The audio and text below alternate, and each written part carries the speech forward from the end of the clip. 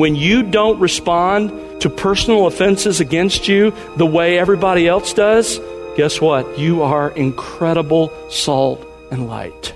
Let me just ask you, when people sin against you, when they wrong you, whom does your response most clearly reflect? Jesus or all the unbelievers around you?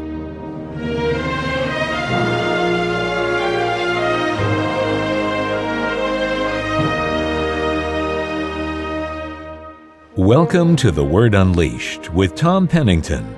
Tom is pastor-teacher at Countryside Bible Church in Southlake, Texas. How should you, as a follower of Jesus, respond to governmental indignities and attacks on your personal liberty? Is there a biblical warrant for believers to speak out against injustice in government and to seek redress for that injustice?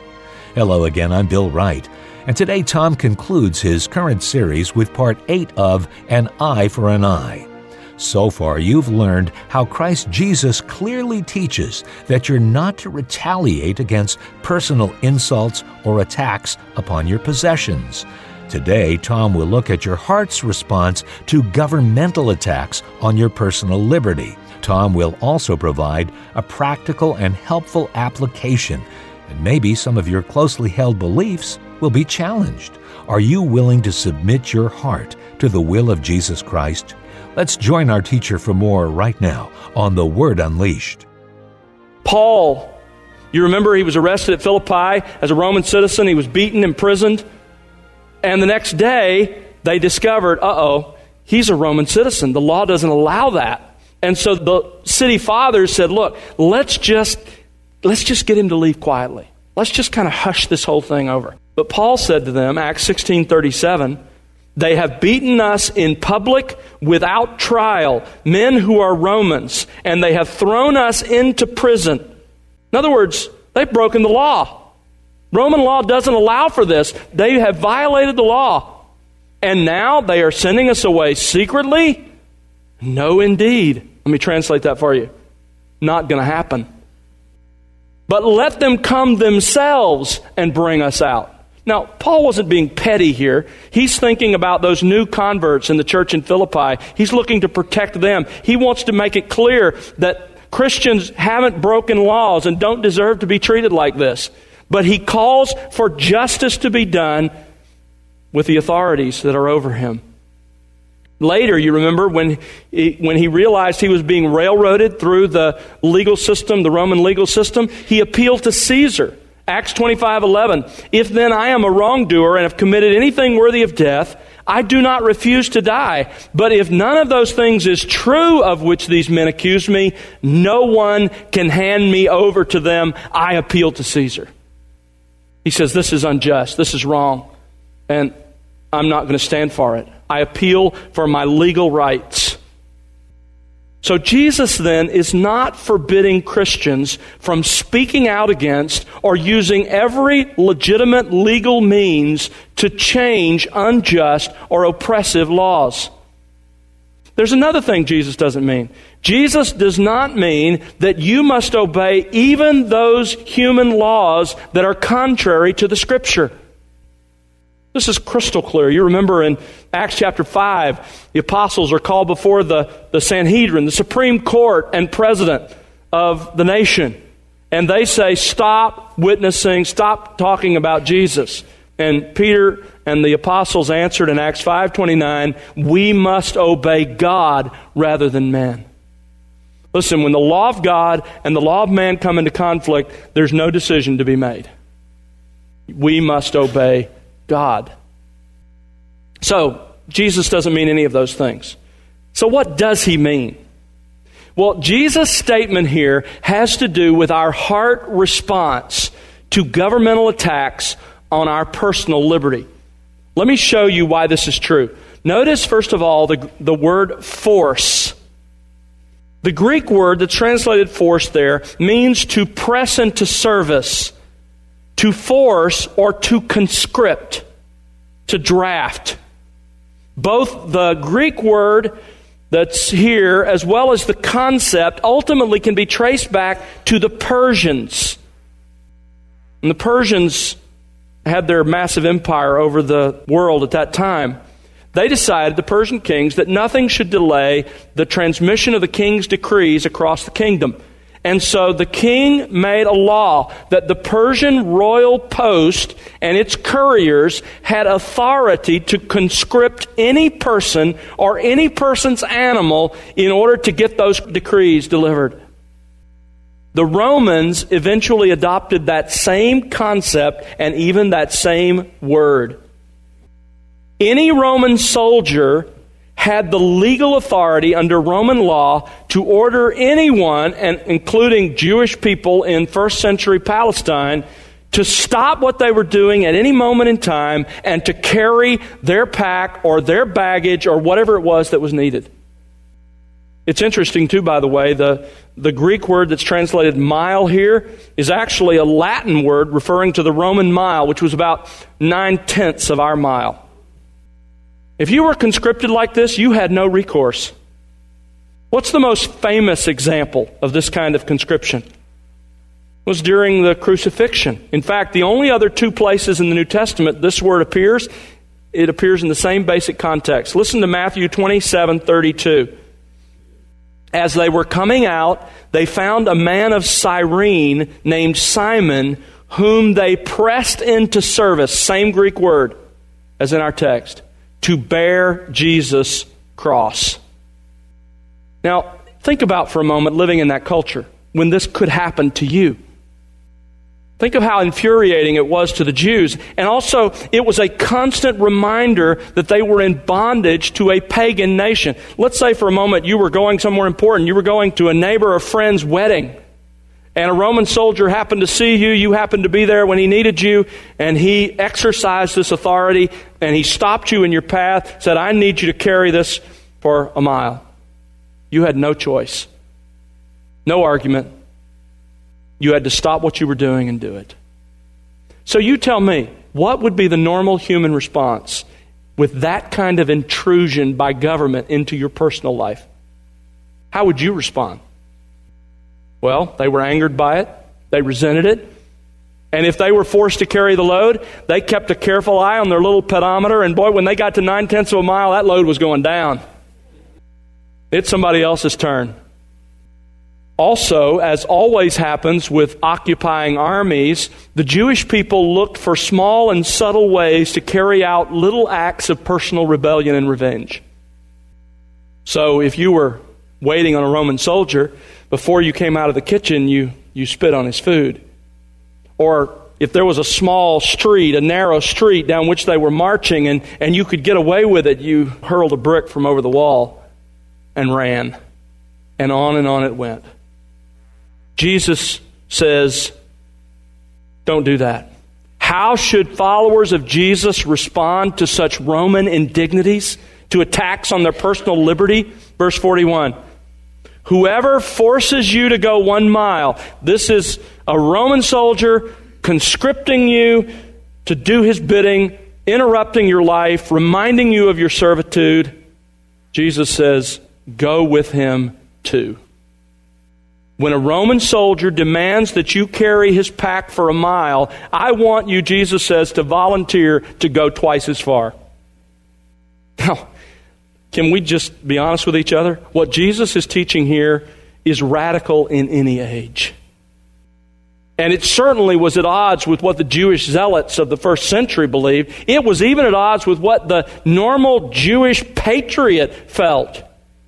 Jesus is saying that when government or government officials attack our personal liberty, we are not to respond with resentment, anger, grudges, and acts of personal revenge. And we are not merely to do what we are told by those officials, but with a heart of anger and resentment. Instead, we are to do it wholeheartedly, even being willing to go beyond what is demanded of us. And we must even seek the good of the person who's carrying out that unjust law. What is Jesus forbidding us from doing here? Well, clearly, he is forbidding passive resistance and civil disobedience, even toward unjust rulers and laws. If you doubt that, look at Romans 13. Romans 13, verse 1. Every person, no exceptions, is to be in subjection to the governing authorities. For there is no authority except from God, and those which exist are established by God. Folks, that is our government at every level. Therefore, whoever resists governmental authority has opposed the ordinance of God. And they who have opposed will receive condemnation upon themselves, for rulers are not a cause of fear for good behavior, but for evil. Do you want to have no fear of authority? Do what's good, and you will have praise from the same. Watch verse 4. For it, that is government, is a minister of God to you for good. You realize that even the worst human government is better than no government? Better than anarchy?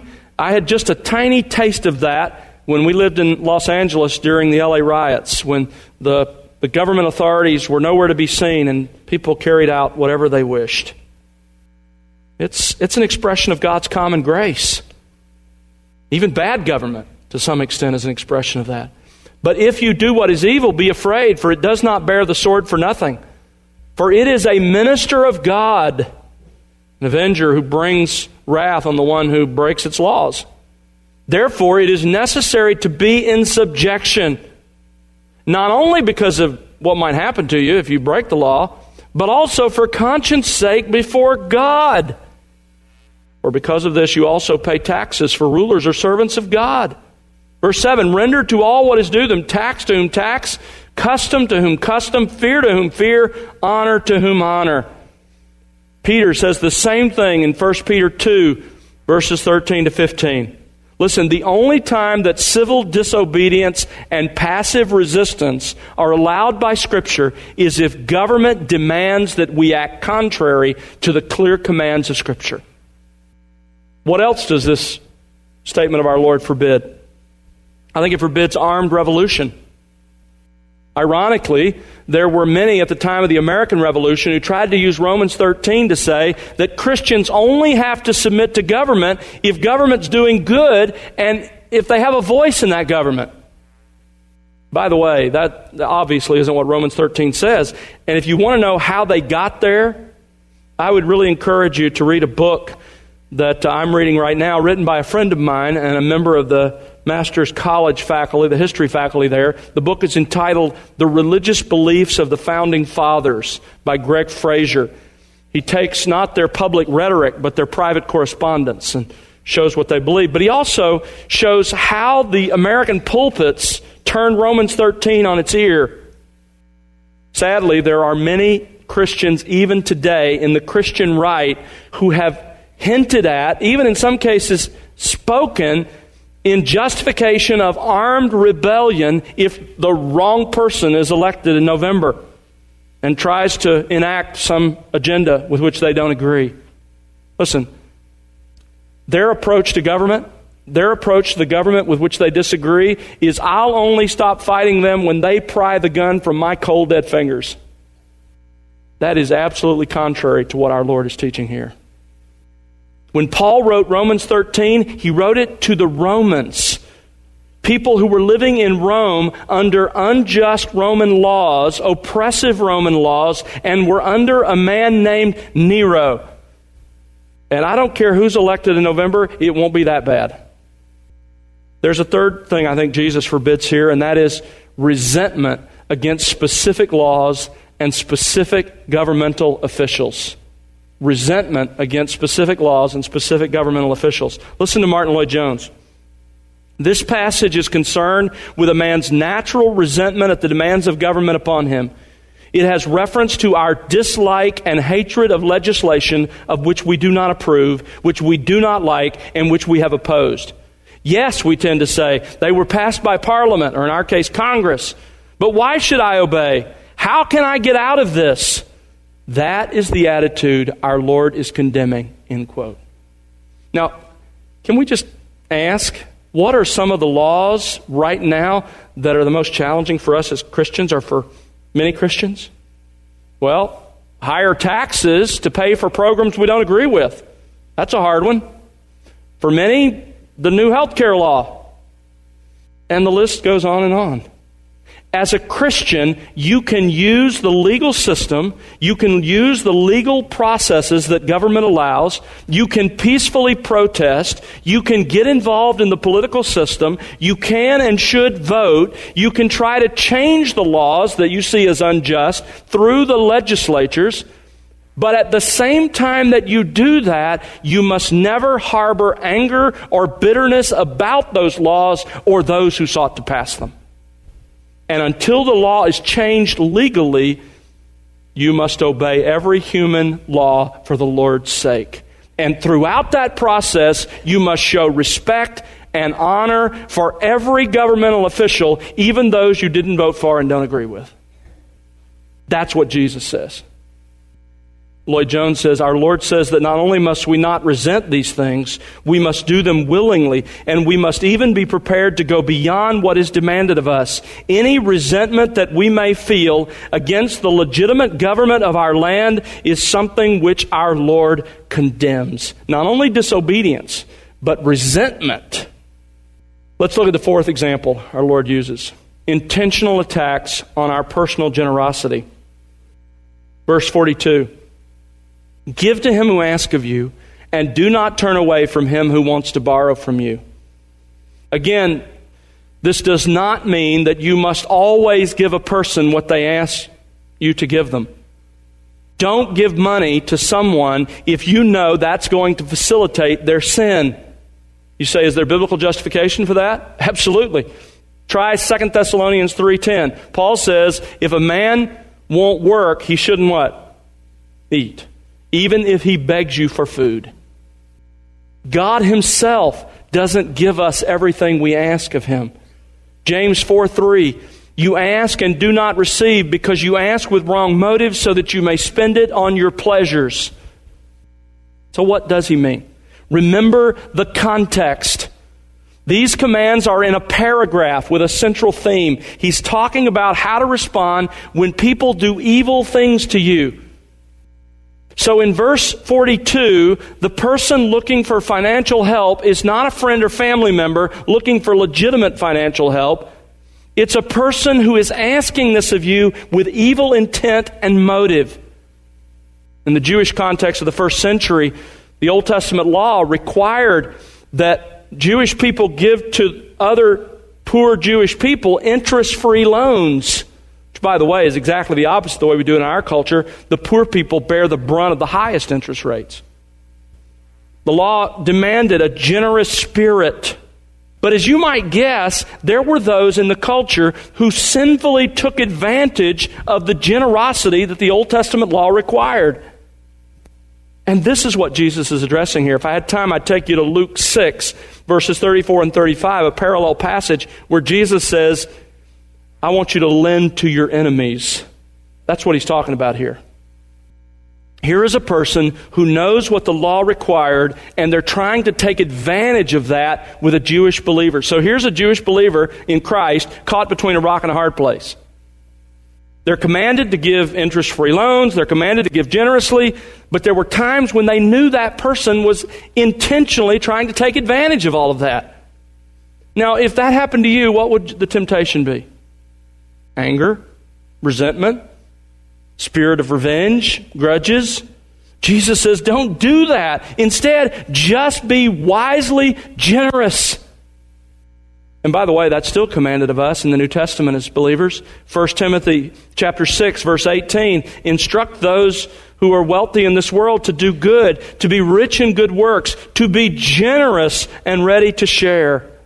1 John 3, whoever has the world's goods, by the way, that's all of us, and sees his brother in need and closes his heart against him, how does the love of God abide in him? Little children, let us not love with word or with tongue only, but in deed and truth. I want you to think about a person who has tried to take advantage of your generosity. How do you respond to that? Jesus says, don't resent them, don't get angry, don't get bitter, don't seek revenge. Be wisely generous and let God deal with their heart. Jesus says when people do evil to us, we must not respond sinfully. When they attack us sinfully, we must not hostilely oppose them. Don't declare war against that person. Don't harbor a grudge. Don't seek revenge. Why? Well, remember what Jesus said just a few verses before this, back up in verses 13 to 16? He said, in the world we are what? Salt and light. When you don't respond to personal offenses against you the way everybody else does, guess what? You are incredible salt and light. Let me just ask you, when people sin against you, when they wrong you, whom does your response most clearly reflect? Jesus or all the unbelievers around you? The scribes and Pharisees twisted the Scripture to justify their anger and their bitterness and their grudges and their revenge, an eye for an eye. But Jesus says, as His disciples, we must never tolerate that. Instead, we must respond totally differently. We must intentionally do good to those who attack us. We must return good for their evil. We even should do good to those whom we know are trying to take advantage of us. We must love them and pray for them and genuinely seek their best interest. That's how Jesus demands that we respond. Here's the really amazing part. It's how Jesus always responded. Think about just during His crucifixion. Jesus experienced all of this. They attacked His personal dignity. He was slapped and spit on and insulted and ridiculed again and again and again. They attacked His personal property. He was wrongly convicted of a crime, and as a result of that, they took away literally everything He owned. They took away the shirt off His back, literally. Jesus' personal liberty and even His life were taken from Him, both by a corrupt Jewish leadership and by a corrupt Roman governor. Jesus' personal generosity was attacked. Think about this. Who does the Bible say holds all things together? It's Jesus Christ. Jesus was the one who was helping the oxygen those Jewish leaders and Roman soldiers were taking to their body convert into life. He's the one who was keeping their hearts beating. He's the one who provided for their daily needs. And they took those good gifts and they took advantage of it to crucify Him. But how did Jesus respond to those attacks? How did He respond to all those indignities? He loved His enemies, He prayed for them, and He continued to do them good. Those Jewish leaders who hurled their insults at Him and wrongly convicted Him went home to enjoy the fruits of His goodness that night. As I think about that this week, my mind went back again and again to one passage, 1 Peter chapter 2. While being reviled, He did not revile in return. While suffering, He uttered no threats, but He kept on entrusting Himself to Him who judges righteously. But here's where it gets to us. Listen to this. He Himself bore our sins, plural. Think about the sins you've committed this week. He bore our sins. God credited those sins that you committed to Jesus and then treated Jesus as if He had sinned those sins. He Himself bore our sins in His body on the tree.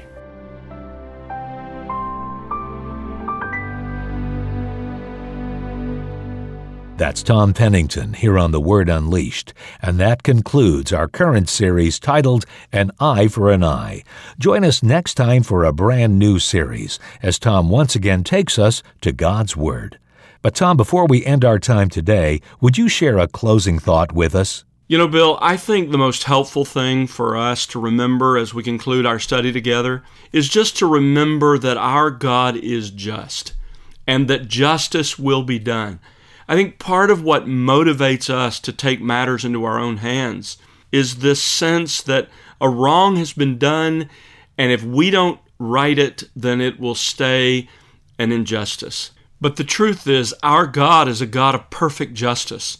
Justice is the foundation of His throne, the psalmist tells us. And so our God will leave no injustice unrighted. He's going to make everything right in His time at the judgment. So we, like Christ, when He was wronged, can entrust ourselves to the one who judges righteously, knowing that in the end, He will make everything right. Thanks, Tom. And friend, it's our prayer that you'll be enriched by the expository teaching of God's Word here on The Word Unleashed.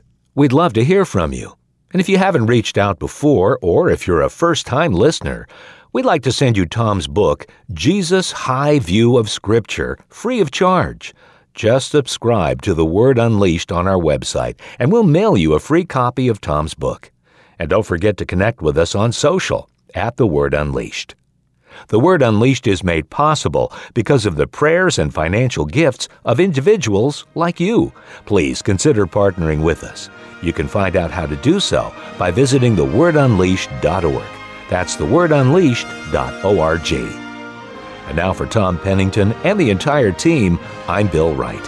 Thanks for listening to The Word Unleashed, exalting God's glory, explaining God's truth.